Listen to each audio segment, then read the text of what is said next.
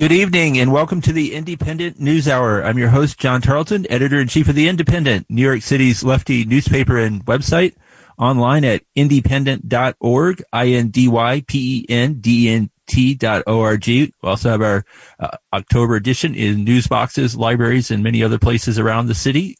I'm joined today by my co-host, Amber Gagarian. Hi, John. It's great to be here with you, and welcome to all of our listeners on 99.5 FM and streaming on WBAI.org. We have another fantastic show for you this evening. We'll start by delving into New York's unexpectedly close governor's race.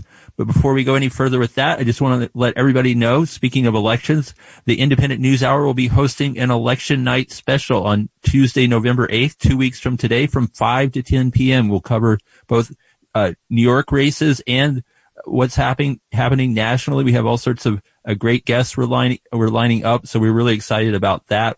We'll be sharing more about that next week as well. As I was saying, with Republican gubernatorial candidate Lee Zeldin gaining rapidly in the polls on incumbent Democratic Governor Kathy Hochul, we'll hear some clips from a raucous Get Out the Vote rally for Hochul that I attended on Sunday afternoon on the Upper West Side. The event was disrupted by Zeldin supporters and some really strange and disturbing anti-vaxxers.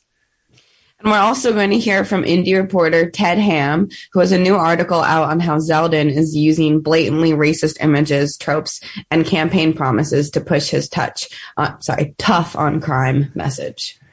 And we'll speak with Democratic Socialist Assembly member Marcela Metenius of Sunset Park, Brooklyn, about the governor's race and how it could affect working-class New Yorkers.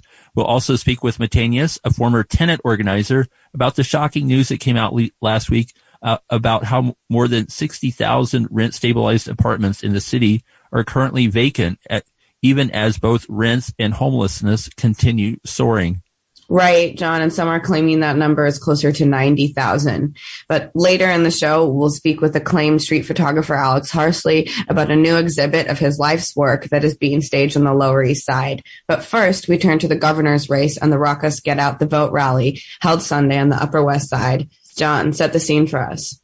Yeah, so Sunday's rally was held on the Upper West Side in Verdi Square outside the 72nd Street subway entrance to the 1, 2, and 3 trains. Manhattan Borough President Mark Levine was the MC. He's been warning for weeks that the Democrats and Kathy Hochul were sleeping on this race. He was joined by a number of other elected officials, including Upper West Side Congressman Gerald Nadler and New York Attorney General Tish James. And there were probably 100 or so Hochul supporters on hand and roughly 25 to 30 counter-protesters. As the event began, several Zeldin supporters made their way to the front of the crowd and began heckling the speakers. And when the Hochul supporters tried to hold up their campaign signs in front of them to block their view, they were cursing out the Hochul supporters. And these Zeldin supporters were all men, some fairly beefy. At one point, one of the counter protesters jumped on the stage, but he was pinned down and taken away, or more like taken to the back of the crowd. He wasn't arrested. And so all this early drama riled up the pro-Hochul speakers and supporters. You saw more passion from them than we've probably seen from Kathy Hochul at any point in this campaign. So what we have now are some clips featuring City Comptroller Brad Lander, City Councilwoman Gail Brewer, and Grace Lee, the Democratic nominee for an assembly seat in downtown Manhattan.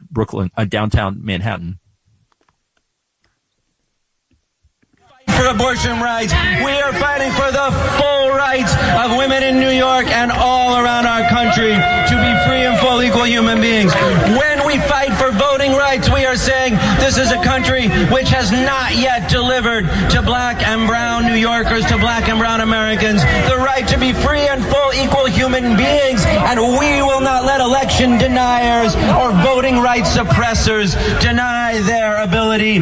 When we fight for a New York State that stands up for working people, that demands that working people have their rights to organize a labor union, to fight together for the rights that they have, we are saying we can can build a city, a state, and a country where everybody's got an equal shot, and the only way we do that is by protecting our democracy and by fighting for and winning the election in November. We women, 10-year-olds not to be able to get an abortion, for God's sake! And families need child care paid for now! I've had it with the Republicans. I've had it!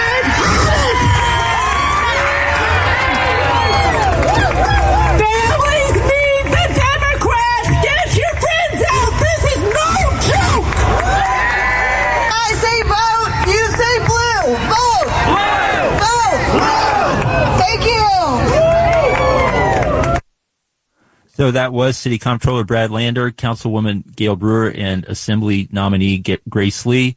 As you can hear, there was a strong emphasis on defending abortion rights and defending democracy and voting blue, as you heard Grace Lee implore the crowd to do in her speech. There was some emphasis, but definitely less emphasis on what Kathy Hochul and her fellow Democrats would do to materially improve the lives of working class New Yorkers. Right, John. And I was doing some research today, looking through Zeldin's Facebook page and noticing that he is, making a big effort, hustling a lot to get out onto the streets, do events with people in public, and really campaigning very visibly, and writing personally on his Facebook, things like that. So despite his awful messaging, from my perspective, as a prospective voter, he's doing a lot of campaigning with the people.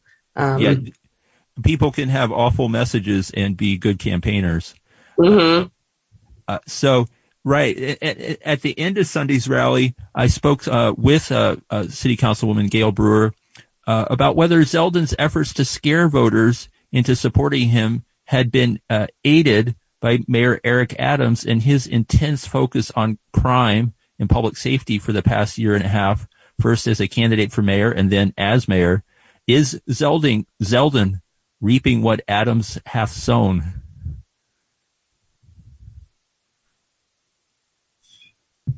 Like the anti-crime messaging of Adams and some other Democrats in the last year have kind of laid the groundwork for Zeldin's message to land with voters who've been hearing it for a year, especially from the mayor.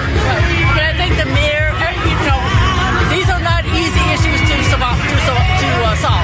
Sure. We got the guns coming, all different directions. We have very little affordable housing, and we have a real mental health issue. I think as a result of the pandemic, and when people don't have housing, they don't take their medicine. Yeah. And then when they get out of jail, because they may not have to be there that long, there's no place for them to go. Yeah. So it's a complicated issue. But I think the mayor's messaging, his intense focus on this, it really almost scaring the. You think he scared the city in a way that's made it more easier for Zeldin to.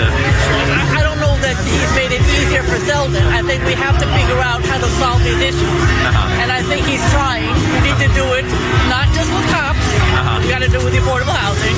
You got to pay your social service, human service nonprofits. They're very low on salaries in terms of the amount, and you've got to figure out this mental health situation. Speaking of Zeldin being able to successfully wield an incendiary anti-crime message, we're going to be joined in a moment by the Independent's Ted Ham. And Ted has been tracking Zeldin's message around crime in his new article up on the Independent, on independent.org, INDYPENDENT.org, titled, "In New York Governor's Race, Lee Zeldin Stokes Fear of Dark-Skinned Criminals to Surge in the Polls." Ted, welcome back to the Independent News Hour. Thanks, Amba. Good to be with you and John. Yeah, absolutely. So for starters, can you respond to what Manhattan City Councilwoman Gail Brewer had to say in response to that question about Adams fear-mongering, giving power to Zeldin in short? And then tell us more about who Lee Zeldin is and the kind of racially charged messaging he's using to surge the polls. Okay, sure. I thought Brewer was sort of being a politician being political in that she didn't really want to criticize Adams, but it's clear that Adams ran a similar campaign sort of every time the New York Post, there was a murder or other violent incident. He was there and he got coverage in the New York Post and presented himself as the answer to crime. And that if he were elected, things would change. And now he's having a problem because things haven't changed, or there's been a number of dramatic incidents. And the New York Post actually was angry with his response to subway crime last week. So it's, that you can easily see a scenario in which if Zeldin were to win, then he would be in the same situation, because the governor, it's not even clear how much the governor actually can affect what happens on the streets. It's a local, a mayor and the police department have more impact than what the governor can do.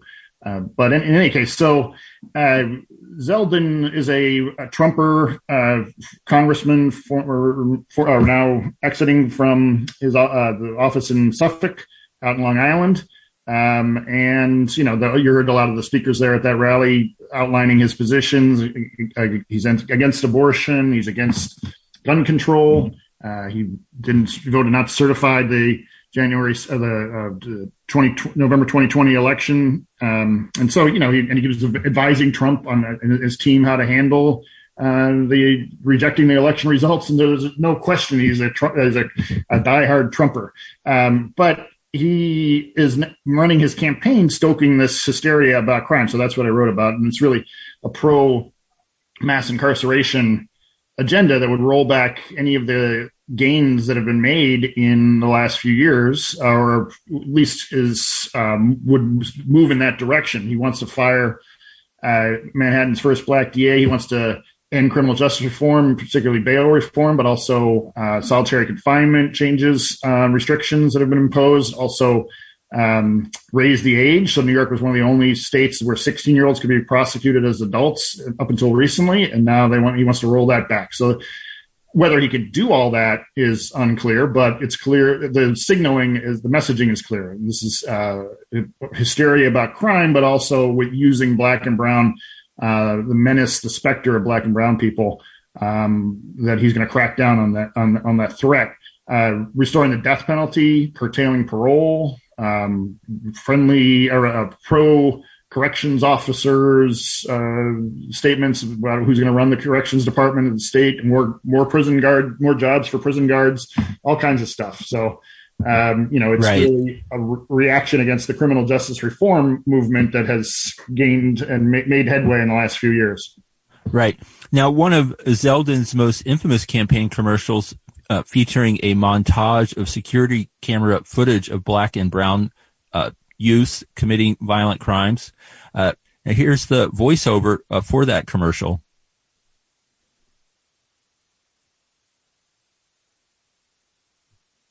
The fear of crime is real. Then without warning, he turns violent and continues. You're looking at actual violent crimes caught on camera in Kathy Hochul's New York. And it's getting much worse on Kathy Hochul's watch. On November 8th, vote like your life depends on it. It just might. Lee Zeldin for governor, because it's time our families feel safe. Yeah, so, several people pointed out one of those incidents occurred in California. One was of a person, Sahid Vassell, who under plainclothes NYPD officers killed in Crown Heights. He was holding a piece of pipe that looked like a gun, so he was clearly experiencing a mental health episode. But all of that nuance is lost when you have someone just stoking this hysteria and fear, and it gains traction. It's a lot easier to get people to respond viscerally to that sensation of fear and outrage and concern and so forth than it is to explain, what may be some alternative approaches to these issues. There was actually a New York Post cover story yesterday about the mother of the young man who was pushed onto the tracks on the L train at Myrtle or wherever that was. I forget exactly which stop that was. But he the mother was responding in a way that was totally unpredictable, or if you would think that it would be an article in which, she was the headline, she's blasting Adams's handling of that event. But she actually said more cops is the wrong way to go. And this is a mental health issue. We are not addressing the mental health issue. So you have people who are, in the moment, who've been traumatized by what happened, but to their children. But this particular person, Audrey Martin, is saying things that need to be addressed. That's when Gail Brewer did bring that up. That the mental health crisis is very real, and it's very evident in many of these attacks that we've seen on the subway and elsewhere. Right, and you mentioned the footage of Shahid Vassell.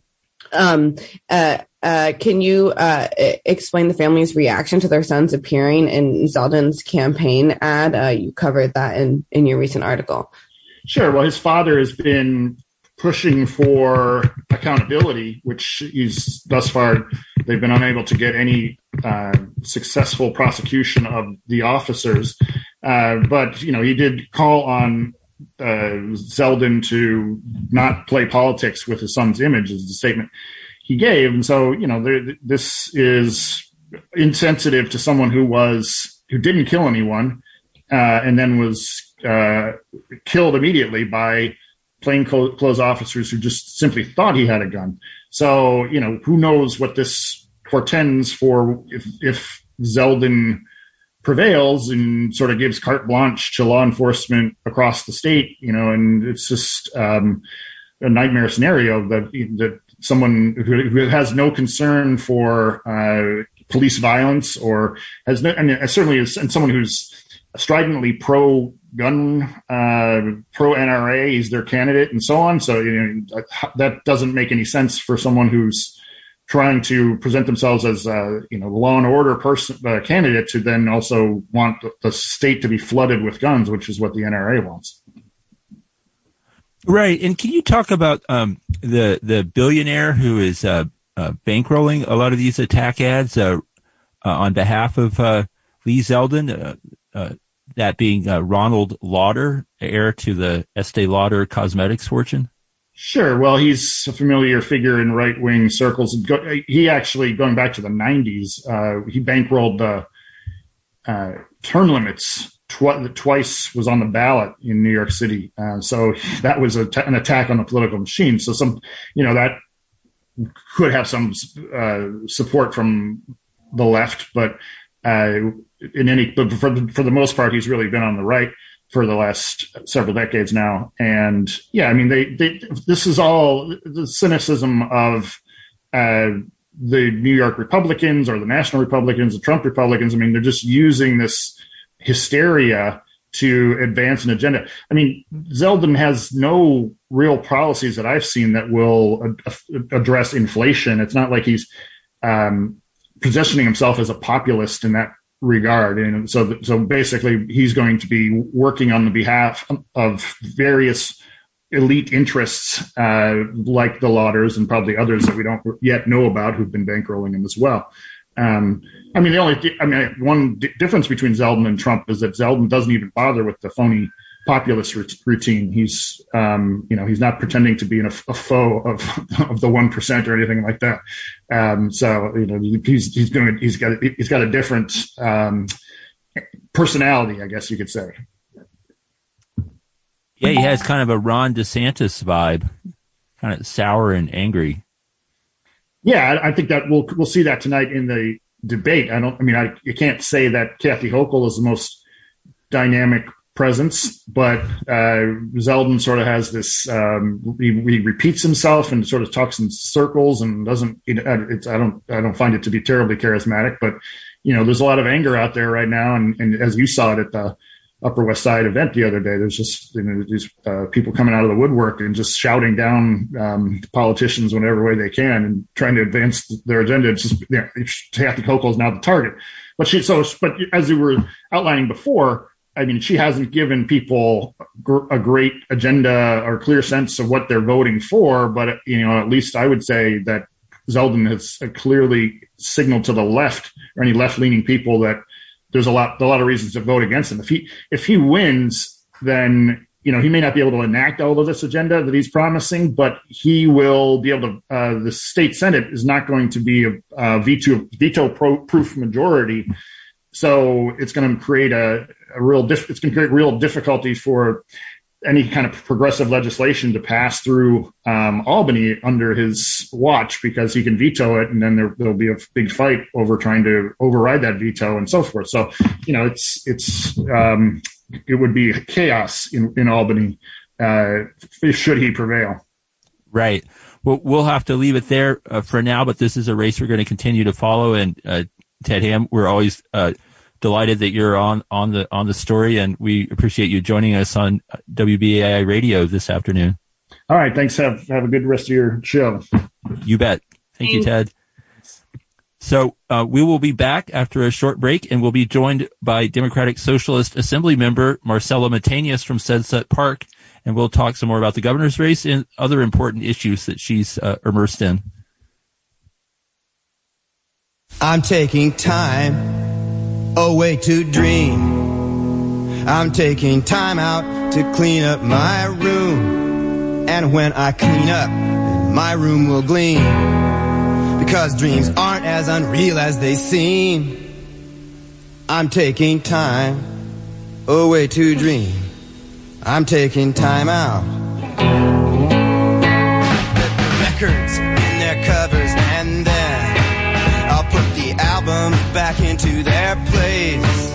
And I'll sweep up this morning, and when I look at the clock, I see it says 10. I'm taking time away to dream. I'm taking time out. Well, I just can't be sure anymore. I just can't be sure.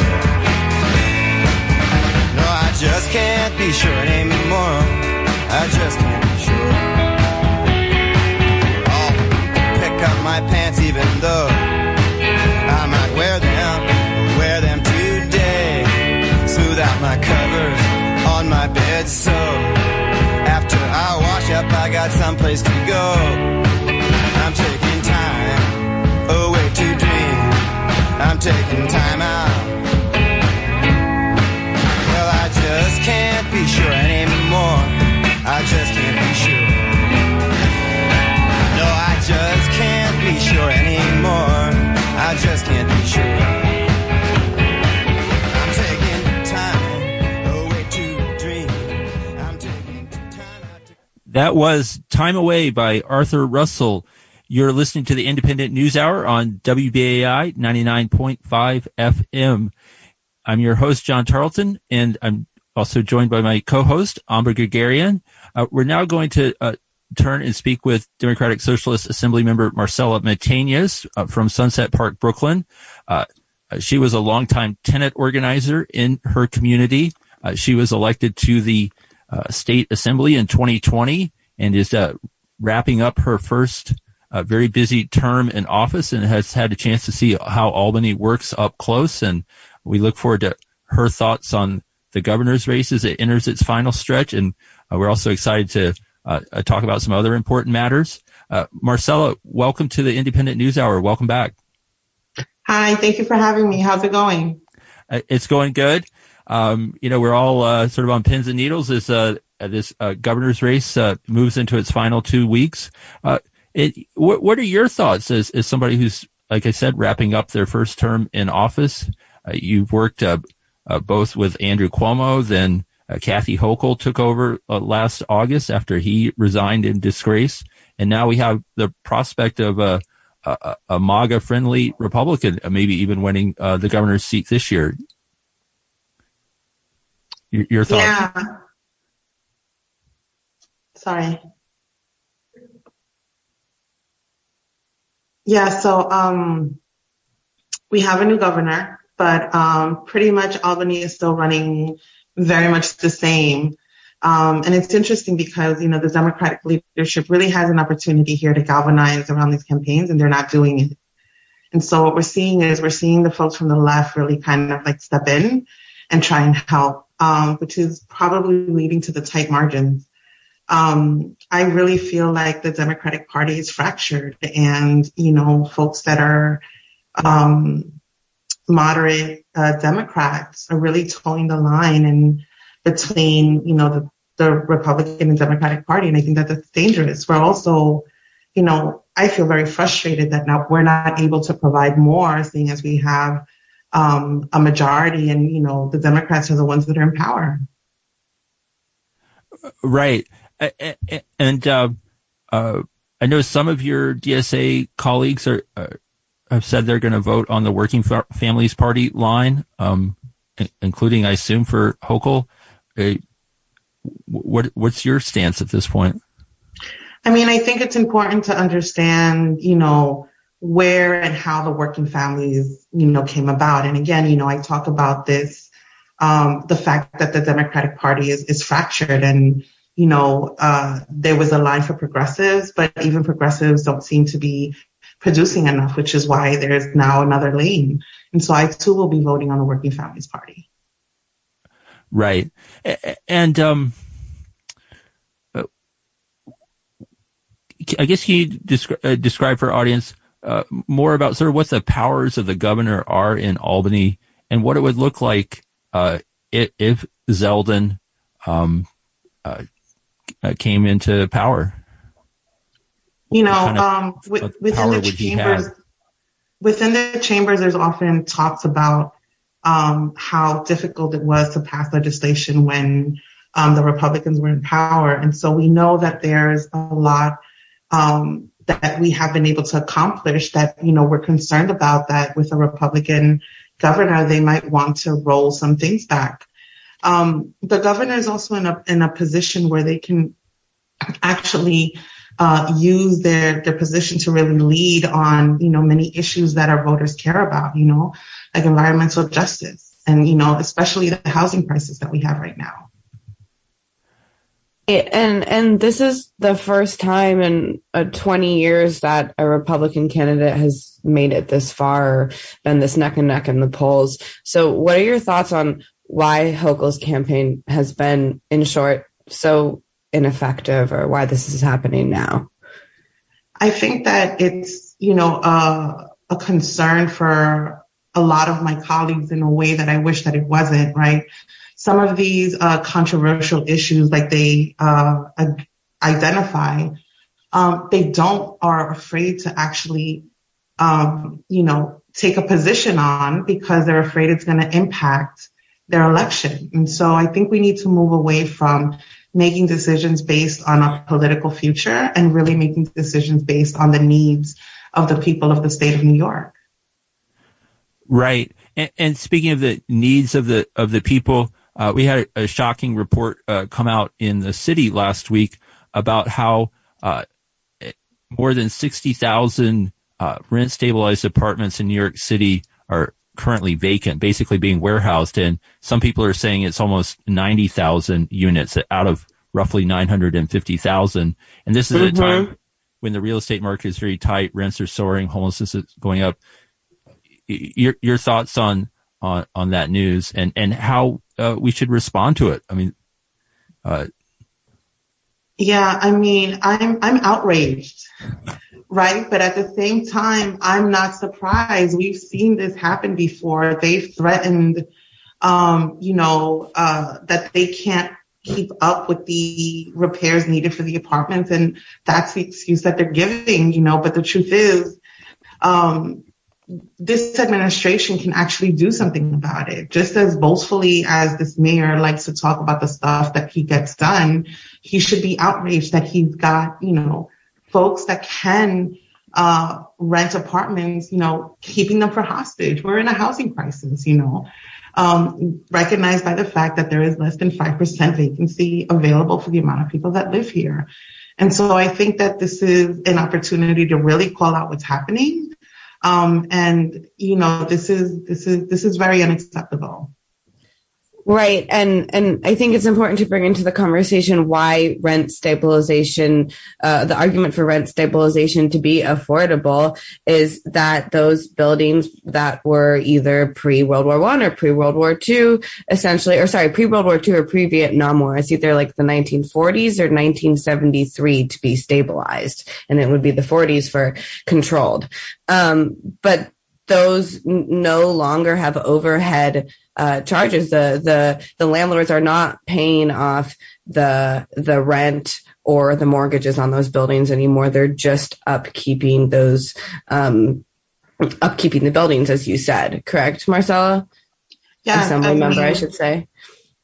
Yes, I mean, I think that this is something that we've seen over and over again, is the real estate industry constantly complaining that they can't, the amount of rent that they collect is not enough to maintain the buildings.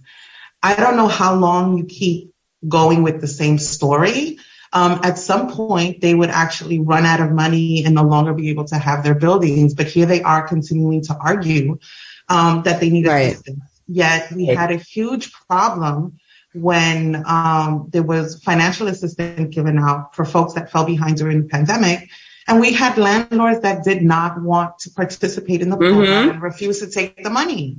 So, at some point, it's like, which is it? Here you are talking about not having enough and we're trying to provide, and, you don't want it. Right.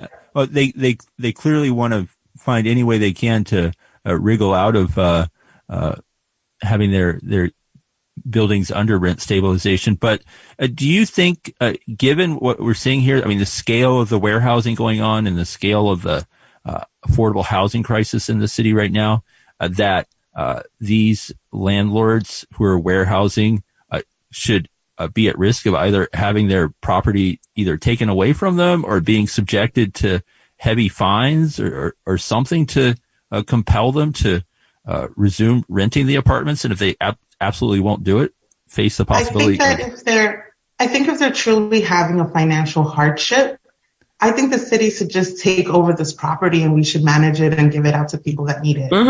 Especially now, we know that the 421A program has expired, but we know that landlords are fighting very hard to get it back. And it's, essentially a 30-year tax break.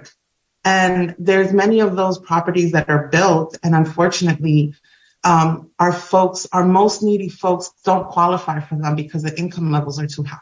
We know some of those apartments are open and also vacant. With the forcefulness that this administration talks about, especially the city who's in a housing crisis, who's in a state of emergency, I think that there is a lot that actually can be done, not just taking over their property, but certainly there's been talks about fines and penalties for these things. Right. We just have one more minute here before we have to wrap up. But real quickly, you recently joined a delegation of some other socialist elected officials and other housing advocates who traveled to Austria last week to learn more about some of their socialist public housing, which is quite different from what we see here in New York and in the United States. Can you describe what you saw and what kind of inspiration you took away from that? So I can't share too much. We are going to be debriefing briefly and putting together a report that we want to make public. But I can say a group of almost 50 like-minded individuals went to Vienna to learn about what the gold standard on housing is, and it's the way it's been viewed around the world.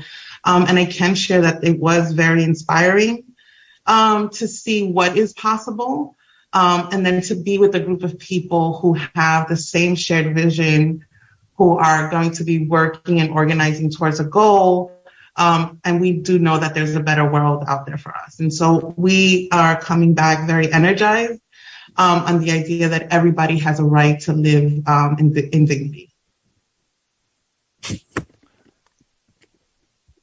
Right. Well, we appreciate that, and we look forward to seeing the full report from your trip to Vienna. And as always, we are really grateful and appreciate you joining us on WBAI Radio. Thank you so much for having me. I appreciate it, and I'm looking forward to the continued conversation. Great. Thanks. All right. Assembly Member Marcela Mateñez. We'll be back with more after this short break.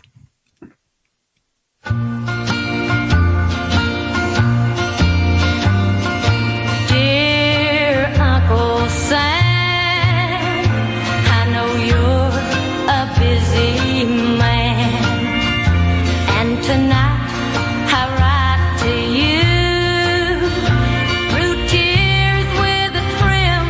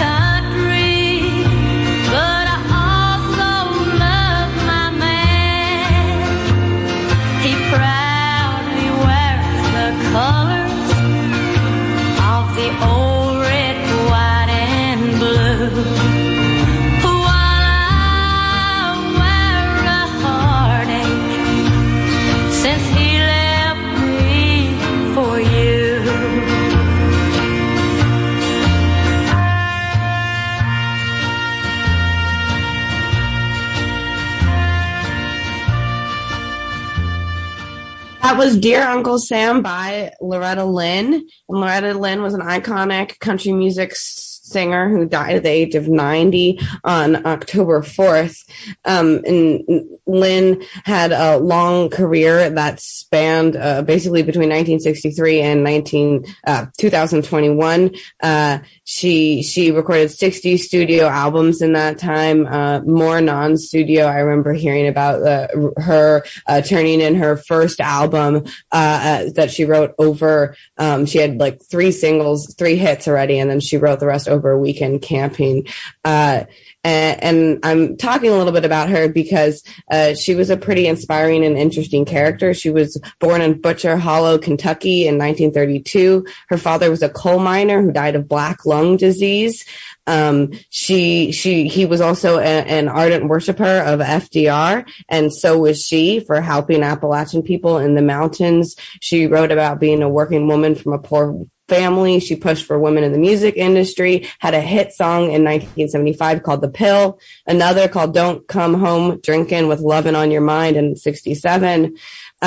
We just heard Dear Uncle Sam that came out in 1966, which was the first ever country music song to discuss the Vietnam War or to criticize it at all. And she was also an ardent Republican who campaigned for presidents such as Nixon, Reagan, both Bushes, and supported Trump. So just a reminder that sometimes things aren't so clear and values don't line up so evenly in this two-party system that we operate in. Yeah, she was an incredible singer and made an incredible journey in her life. I mean, she was married at 15, quickly had several children.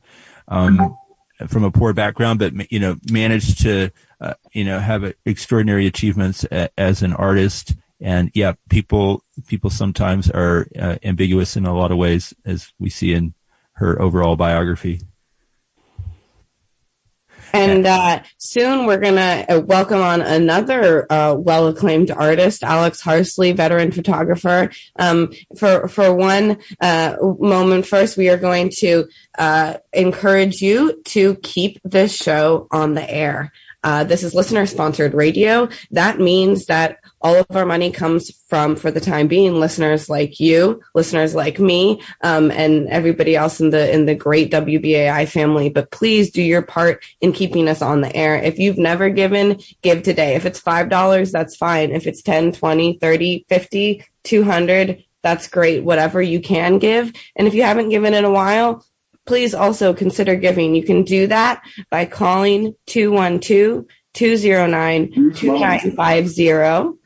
That's 212-209-2950, or go online to give the number 2 WBAI.org. So that's give the number 2 WBAI.org, and help keep us and other great independent shows on the air. We are a beacon of independent radio in New York City, in the greater New York area.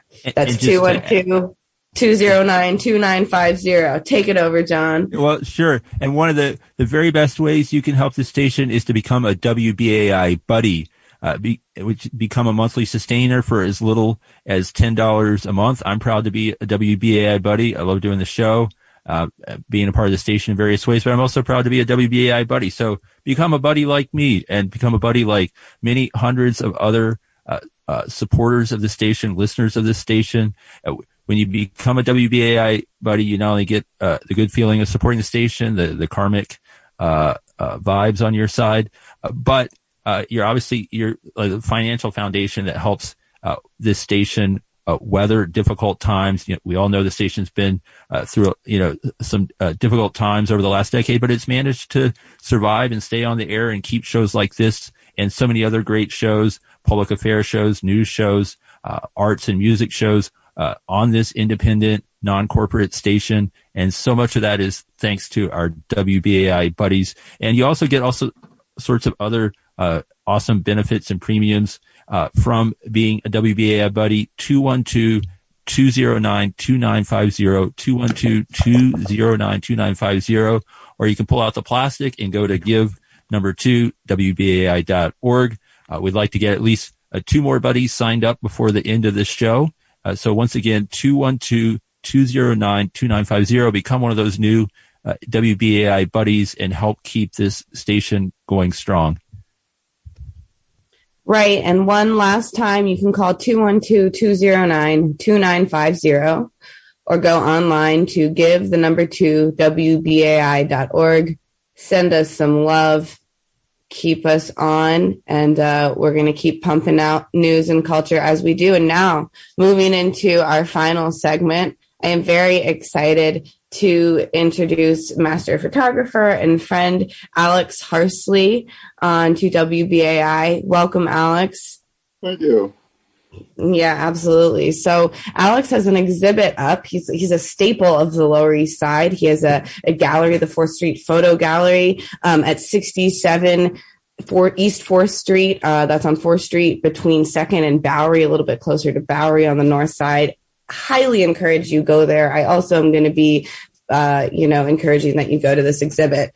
He has an exhibit at the Cooper Square Committee's Studio 1, and that is at 59-61 East 4th Street, and we'll be talking more about that at the end of the show. But the exhibit is called 64 Years of Images of My New York City Community, from Alex Harsley, who is now, you must be 84, Alex? 84. And I'm just saying that because he's been experiencing and taking photos of New York City ever since he moved here as a young teenager. So to introduce Alex, before we get some good questions on him and to give you an idea of what his photography is like and the show, I'm just going to read an excerpt from an article that I wrote about Alex because I couldn't introduce him in a better way. So I couldn't write it out any better than I already did, I should say. So here we go. Spent a lot of time and energy and love on that article, so please share it. Quick side note. This is from Alex and I. We talked more than this, but I must have had 15 hours of recordings after we just talked for this piece. So here we go. On the north side of East 4th Street, between Bowery and 2nd Avenue, in a small window front shop is the 4th Street Photo Gallery. At any given hour, you might see Alex Harsley, 83 and wiry, with a crooked cap, sitting in a chair either at the back of the gallery watching the news or editing a video project, or outside on the street, where he observes the block he's known since 1974. The gallery's walls are lined ceiling to floor with 13 by 19-inch photographs. Basquiat gazes sheepishly at you. Norts pour out of culturing sacks onto your face. Muhammad Ali, a lot of Ali, looking down at you, up at you on a horse. New York City embraces you. A woman sunbathes at Coney Island and children play behind fences. Sunday bike races in Harlem. Bohemians and beatniks in Washington Square. Syrians selling clothes on the once cobblestone streets of Lower Manhattan. Dancers twisting on stage. The photographer's daughters, his ex-wife, the Palisades, the World Trade Center. Heightened digital edits of images that were once taken on film. Athletes, naked women, crowds. Images sit among stacks of old cameras, floating mobiles, stacks and stacks and stacks of old photos. So that's Harsley, and he's here with us now. We'll pitch his exhibit at the end of the show, so listen for it there.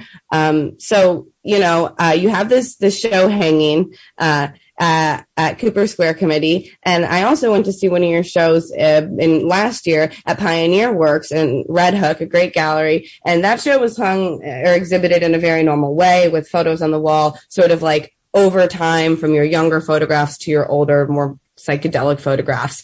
This show is hung completely differently. It is not really on the wall. It's mostly on floating panels in this room where the afternoon light sort of like floods in, and it's really an experience. So talk about the total breaking the mold in the way that this was hung and put together. It's a bunch of small images, 4x6s mostly on hanging panels. So tell us about that process and decision.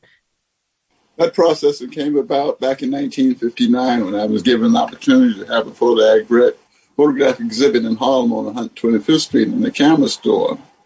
So I had to figure out how am I going to hang a show in a window.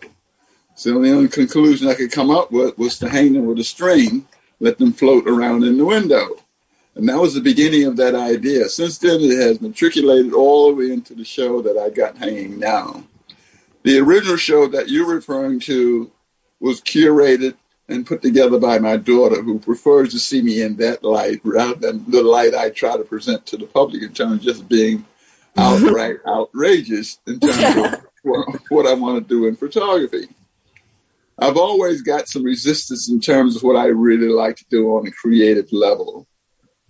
So this time around, I got a chance to actually exercise my creative ability in terms of installation. I was always into installation rather than just going with a photograph in a frame on the wall around the wall. Yes, I did quite a bit of that in order to be able to afford myself to be able to go and do these outrageous things without any kind of financial consideration. There's more out of artistic consideration in terms of trying to let the public know that this is what I really do in terms of them. This is more about the people come into the gallery, the people that I see, etc. This was put together along those lines of thinking. Now, how do I integrate all of that into one show? Very difficult. I had to go back through all my files of all the people that I photographed over a period of many, many years, pull them up, and then print them all out, and then figure out a way of how I'm going to present them. The best way was to go back to the original idea of putting these images on a board. The whole idea from that point forward was to not to think about content, but to think about the installation side of it all. So once I got into the installation side of it all, then it was just a matter of taking the photographs, putting some glue on the back, and just sticking them together on panels all the way around. So essentially, I'm taking you off from where another famous artist left off back during the 50s and 60s, Romar Bidens. He used to cut images out and put images around on the board. So I'm doing the same thing. The only difference being is I'm using my photographs to do that. Then it's just a matter of how the complexity come out in terms of your overall view, how you look at that. You can stand back from it and look at it as just a piece of art. Or you go into it and see all these individuals. What roles do these individuals play? Well, they're like memories that come forth as you're looking at them. And if you don't have any relationship, there's a different kind of relationship you establish in the show, which means you go around till you all of a sudden you find a conversation that you're going to have with each individual piece. Then you go back around and say, now I know what the secret is. Then it allows you to go back and look at the show. And I prefer to work in that area rather than just putting a photograph on the wall and say, okay, that's $2,000. Instead, I want to put a lot of information out there for the general public. And over the years I've been working on the street, I've learned a lot about the needs of the general public. That general public generally don't go to art institutions. So I become their art institution.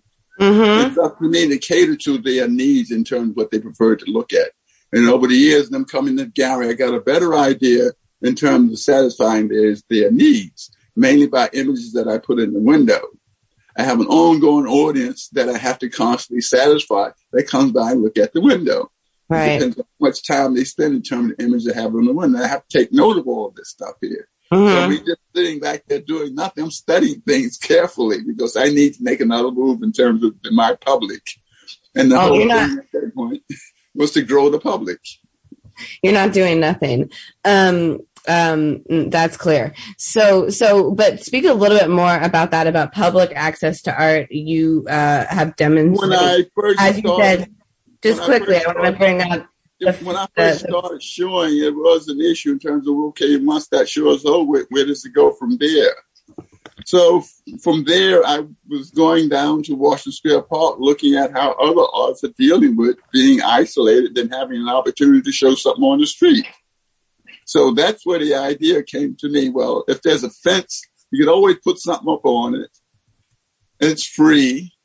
And you get a good going public, and you get an idea of whether or not you're succeeding or failing in terms of how the public deals with that, just walking by. If they stop and look at it, okay, you got something going on. If they keep on walking by, okay, try something else in the process of that. And over the years, I've learned a lot about public exhibitions because that became the main stable of me starting Minority Photographers, providing a platform or area that the artists could exhibit in. And carefully over the years, I was able to expand on that from just showing in bars and theaters, etc., all the way into these artists getting into legitimate gallery, but understanding what the structure is in terms of getting in there. So for 20 years, I helped artists get through that whole structure and get into the system that exists today. because back then that essentially did not exist for them. But eventually cracks begin to appear and they start getting into those systems. So now they became very popular artists because they was able to, have the time and the energy to work themselves into that system.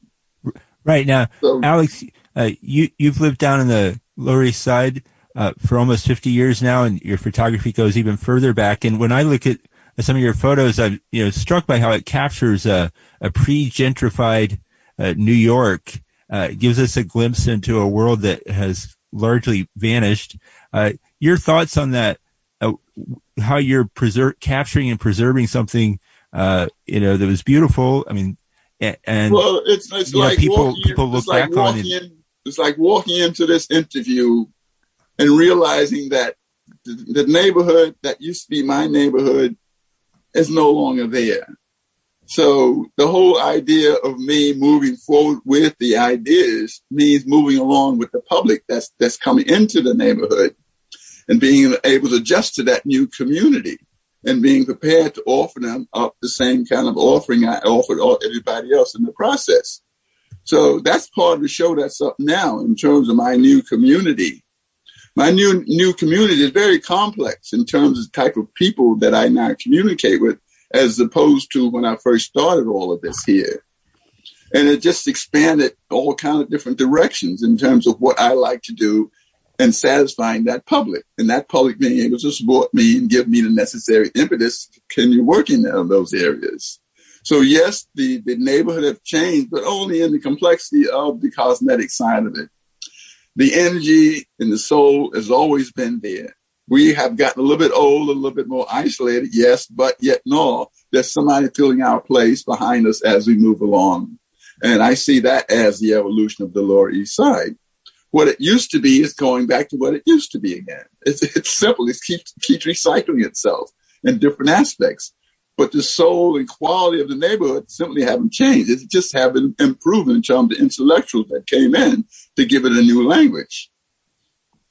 And Alex, in our last minute here, I just want to have your comments on one thing, which is that once you lamented to me the lack of good art critique currently, can you talk briefly about that? I've been working very hard in that area, trying to get various individuals to take over those roles of helping to kind of like pre-describe what's really going on within and outside of the communication arts. Right now, there's no one there to actually accentuate what's really going on. So it kind of like has gotten kind of lost within itself in terms of direction. So most of the museums and educational institutions like the museums, etc., have completely lost touch with the community at large in terms of the general public. The general public, basically, you have to look at that the number of people who have the time and the energy to basically go into those spaces. Like all that have changed due to the virus thing. And it's just a matter of how we're going to recover in order to get that community back into place again in terms of people, indulging and enjoying the culture of the neighborhood and the rest of New York City. Right. So how do we go about, putting all that back together again? So that's the area that I'm involved in, trying to get people to write about what's going on in the arts down here in the rest of the country.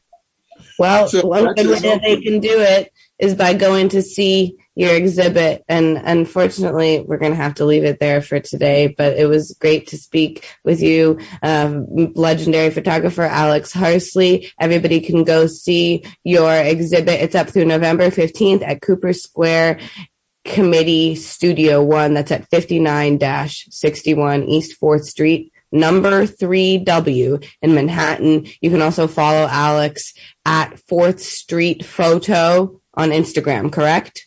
And Facebook. Alex Harsley, thank you so much. Thank you. Okay, so that wraps it up for today's show. We'll be back same time next week with the Independent News Hour. Also, we have that election night special coming up in 2 weeks from 5 to 10 p.m. on November 8th. Amba, what's our final song for tonight? Transition East by composer Angel Bat Dawid.